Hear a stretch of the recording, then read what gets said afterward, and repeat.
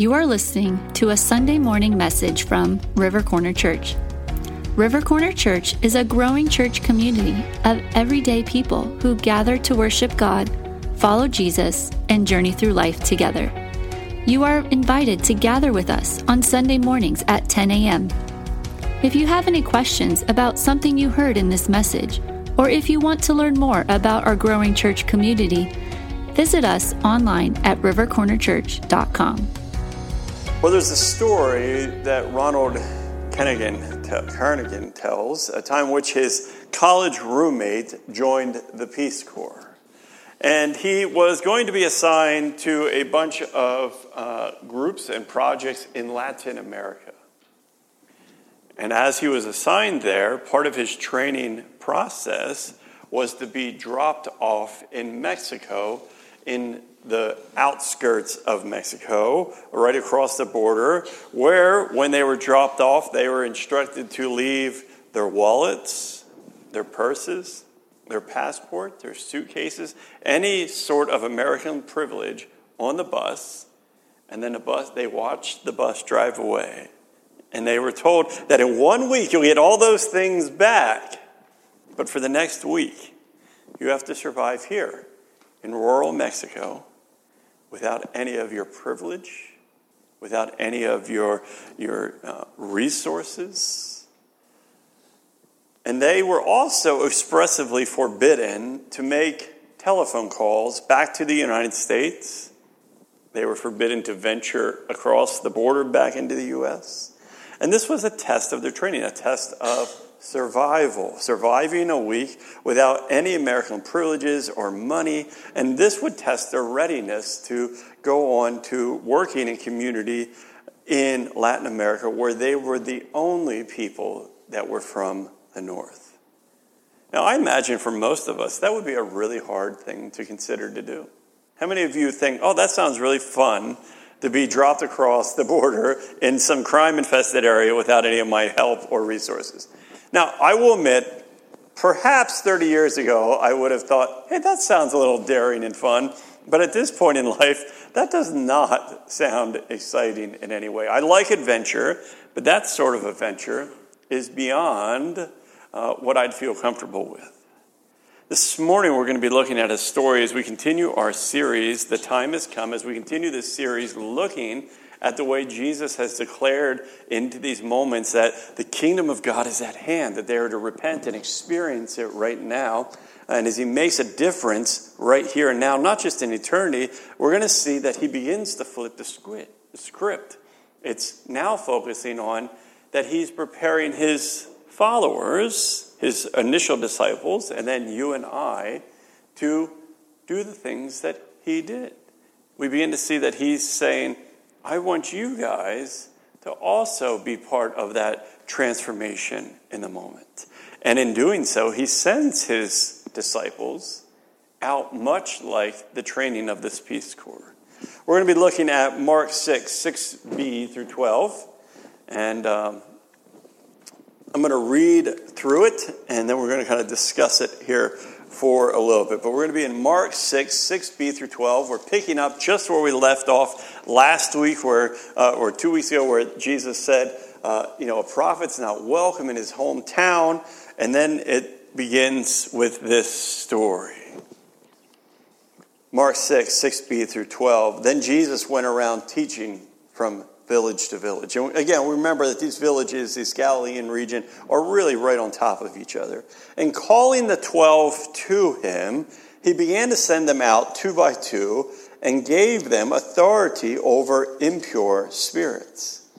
These were his instructions. Take nothing for the journey except a staff, no bread, no bag, no money in your belts. Wear sandals, but not an extra shirt. And when you enter a house, stay there until you leave that town. And if any place will not welcome you or listen to you, leave that place and shake the dust off your feet as a testimony against them. They went out and preached that people should repent. In this story, we see something interesting. Jesus sends out his 12 with little resources, almost no privilege, and with a dependency on God's provision unlike they've probably ever had a trust in before. Now, it was common in this era to send out messengers 2 by 2. Sending out 2 individuals with a message or a herald, some proclamation that they had to embody, demonstrate, and announce, not only provided protection for them, but 2 people provided an extra witness, a validation or an affirmation to the message they were carrying. For instance, if I was here today and I was telling you, guys, this morning I was eating my cereal and all of a sudden I looked up and Jesus was sitting at the table with me and we had a conversation. Your first instinct would be, well, Jeff has lost his mind. Right? There would be this idea that just seems far out. But if there were 2 people saying the same message, if Katie was like, hey, I too was there and I saw him, all of a sudden you would feel a little bit more like, I'm going to listen to this message because it seems like there's a credible witness there, my wife.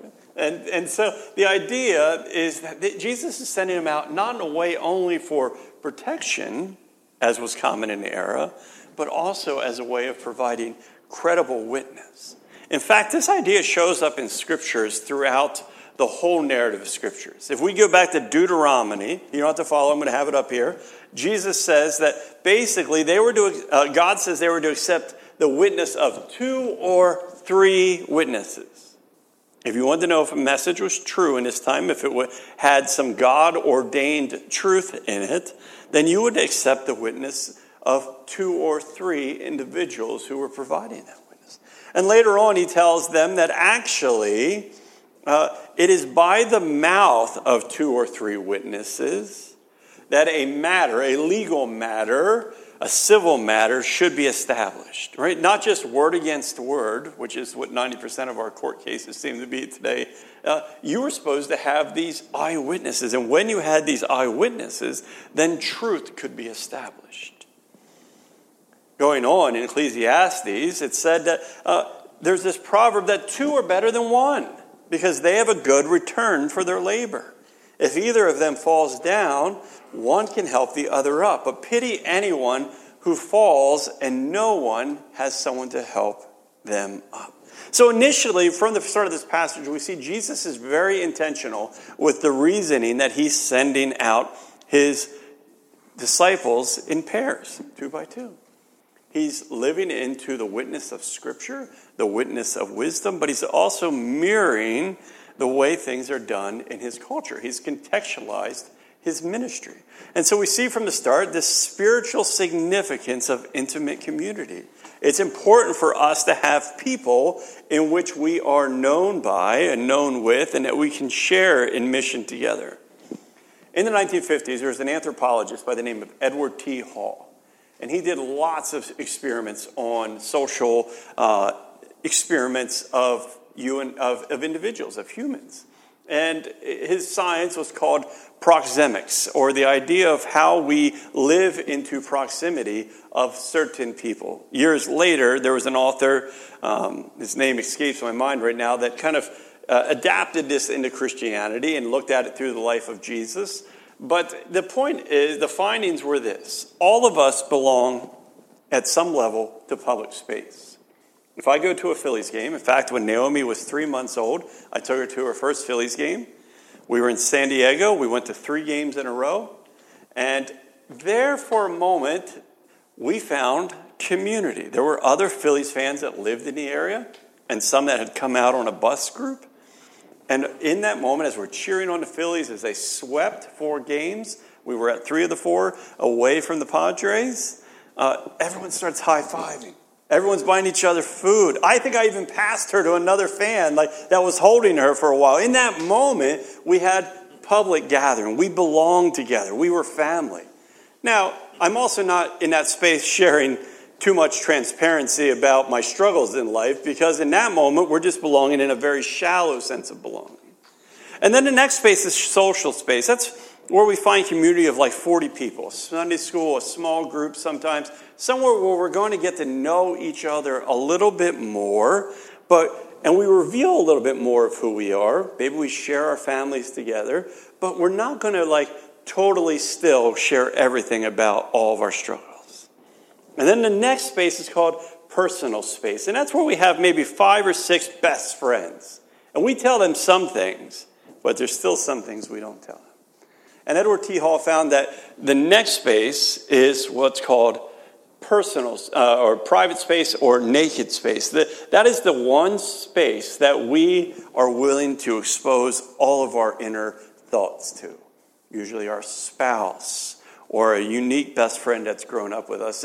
And that, I'm finding, both social space and that naked space is missing in most American culture. We've lost that in some way. But I would say that that part right there, that sense of having one person that you can do life with and share life with, is exactly what Jesus is doing here. And so we see this spiritual significance of intimate community, having somebody that you can depend on. We also see that there's this spiritual significance of having public witness together. That in all honesty, Jesus is saying, guys, a message is better when it's carried together. I'm not expecting anyone to be the Lone Ranger in here. Ironically, for those of you that remember the Lone Ranger wasn't really alone either, right? He had his best friend that helped him do everything. Batman, the lone, superhero, really has Robin and Alfred behind him. There's an importance of us doing public witness together. And we also see here that there's this common sense aspect that we're protected when we're in group. We're protected from the challenges that life throws at us. It gives us a space to be accountable, to be encouraged, to be equipped and empowered. Now, what I think is most interesting is how he challenges them to travel light, or very little. They were to go on this long, hard road with stuff that wasn't even adequate for the journey ahead. Most of us have been raised with this gritty sense of work hard, supply for yourself, care for others, but let no one care for you, right? That's kind of our upbringing in many ways. It's our American culture. It's a do-it-yourself attitude. But here, he's not only telling them to be reliant on God's provision, but also the provision of others. Greg Keener, a biblical theologian and historian, points out that Jesus sends them out like common folk or peasants who, hopefully not pheasants, peasants who often could only afford one coat. In other words, he didn't want them to look like they had more privilege than anyone else. They were to look like they too were suffering from the hardships of life. But in sending them out 2 by 2, he also sends them out as philosophers, which was common in his day. Philosophers would go out 2 by 2 and they would engage things. We see Paul do this with the unknown God in Acts. There was this idea that people would go out into the town square and argue philosophy with you. It seems like a weird hobby, but they would carry with them a small bag that after they've argued or taught you philosophy, you were supposed to return the favor by putting money into their bag. By the way, they were called cynics. So our term cynicism, like when we're cynical of somebody, comes from this idea that when philosophers were sent out 2 by 2. And so doing so, Jesus says, don't take a bag with you, right? I'm sending you out like cynics, but don't take the bag. You are to give truth, information, insight, philosophy without expecting anything in return. Even if that's not the bag he meant, and he just was talking about this little goat-shaped, goat-skinned bag that they would have carried for provisions, we see then he's saying at least you're not taking money or resources with you, right? You're not doing anything that you have power.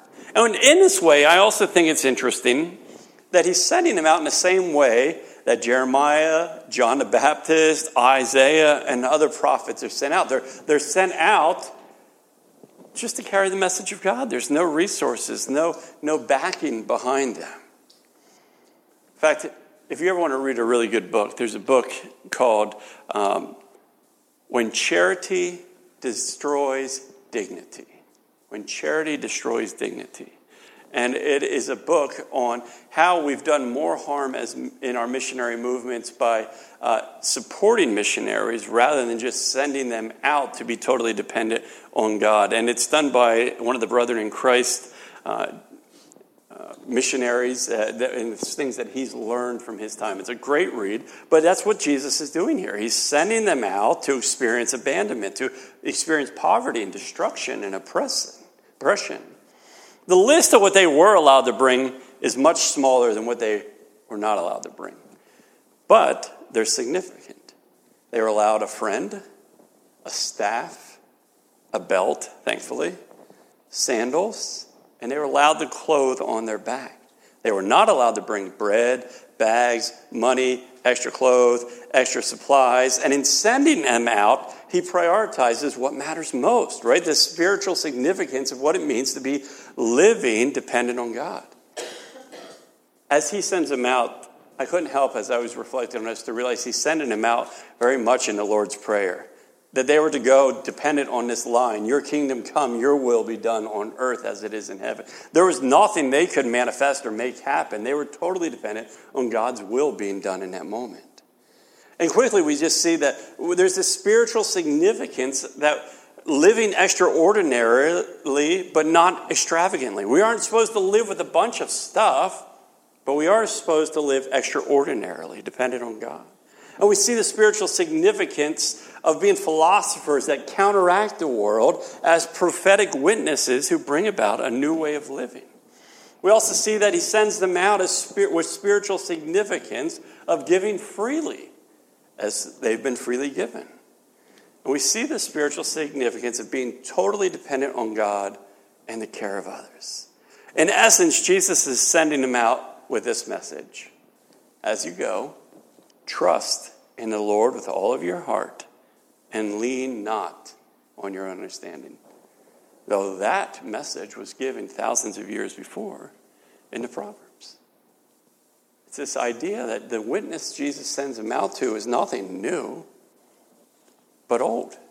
He's brought back to them the way that God has always designed for his message to be carried. We're reminded in that, then, the words of Jeremiah. It said, blessed is the man who trusts in the Lord. He's like a tree planted by the water. We sang something similar to that this morning. He does not fear heat or drought, and so on. It's the way of living that Paul tells the church in Philippi. God will supply every need of yours according to the riches in Christ Jesus. Jesus is teaching us an invaluable lesson for them. That those who want to follow him will experience the throes of life. But there's this invitation, as he tells them later, to abide in me as I abide in you. And he's teaching them not to be anxious about your life, what you'll eat or what you'll drink, nor about your body, what you will put on, because isn't life more than food, as he says later on in Matthew, right? Isn't it more that your body more than clothing? As we begin to look at this passage of Mark, and you're going to see as Mark goes on from here, the disciples begin to have more authority. They were given this challenge to do the same thing that Jesus has been doing up to this point.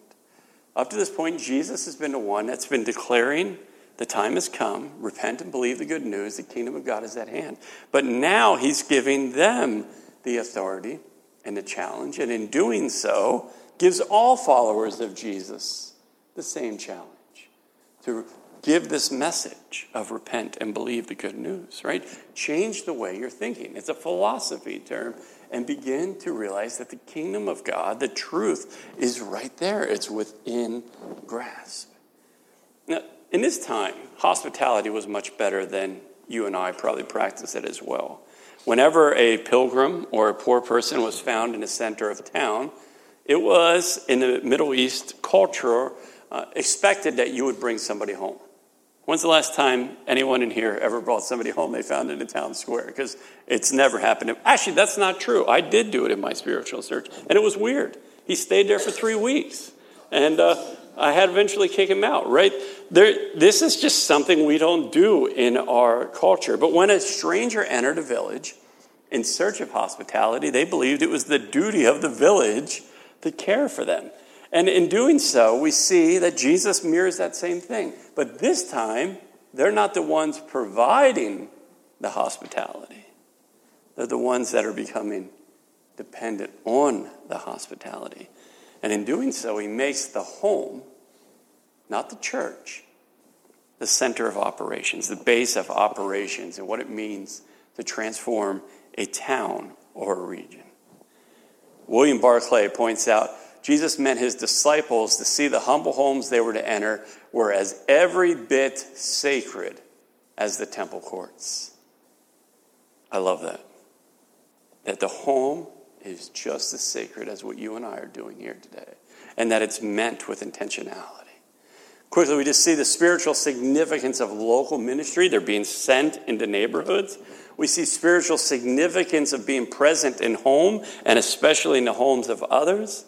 And we see the spiritual significance of abiding and relying and trusting on God. Now, we don't see it as much in this, and this will be my last point, and we don't see it as much in this story as we do in the sending out of the 72, which will happen later. But we learn a little bit more details there of how Jesus sent people out. When they went into a home, they were supposed to say, "Peace be on this home." And I'm sure he sent that same message with the 12 here, because the rest of the description matches here. Go out, find a home, and declare to that home that extends hospitality to you, shalom, right? Peace. This idea that they were to experience God's blessing in every area and arena of life. The blessing that we are to share is not selective.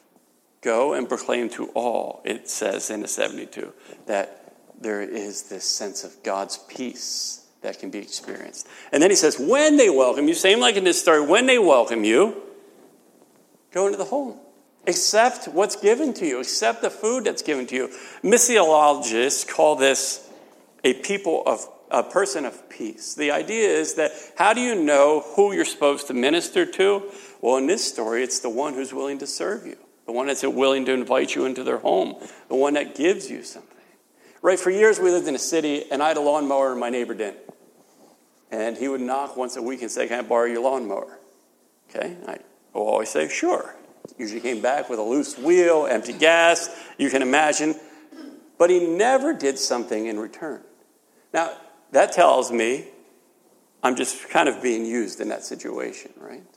But if he would have said, "Hey, can I borrow?" and then brought back extra gas or invited me over to dinner or something, at that point where he's willing to serve me, I suddenly become aware that I have a sense of honor in his life or a sense of influence that needs steward.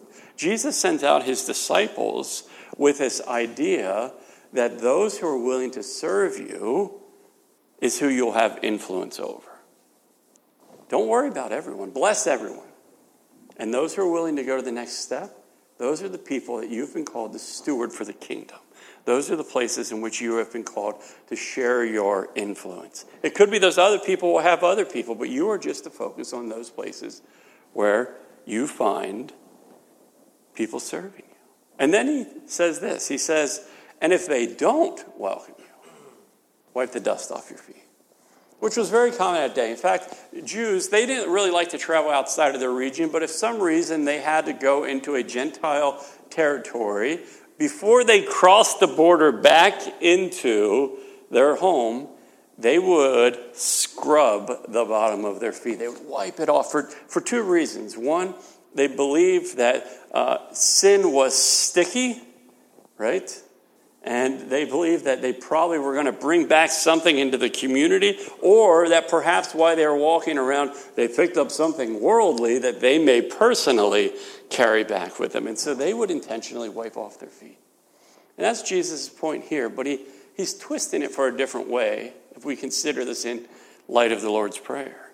He's telling them, in the places where people don't receive you, in the places where you don't feel welcomed or served, guys, don't carry that brokenness with you.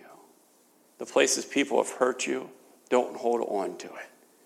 Let go of it as soon as you can, because it will inhibit your witness. It'll distract you by pulling you in. Focus only on the places where I've opened the door, where the places that people are willing to serve you. And the passage says, and they went and people were healed. People received miracles and healing and good news. It says that everywhere they went, people repented. Well, what was the repenting? It was the same message Jesus starts Mark 1:15 with, that the time has come. The kingdom of God has come near. Repent and believe the good news. As we close out in song, I would tell you, I think that same idea works today. Look for the people in your life that you have influence on by seeing their willingness to serve you, to accept you and your message, and realize it's those places that are not just friendships, but places you are to steward for the kingdom. And don't do it alone. Find that space of where you have somebody that proclaims with you, that has that sense of intimacy with God and with you that you can depend on and stay accountable with. Jesus sends the 12 out very intentionally. He does it again with the 72. And I think he expects the same of you and I today. We are now the ones that proclaim the time has come. The kingdom of God is near. Repent and believe the good news. And we do so like philosophers who ask for nothing in return. We go totally dependent on God and his Spirit to lead the way.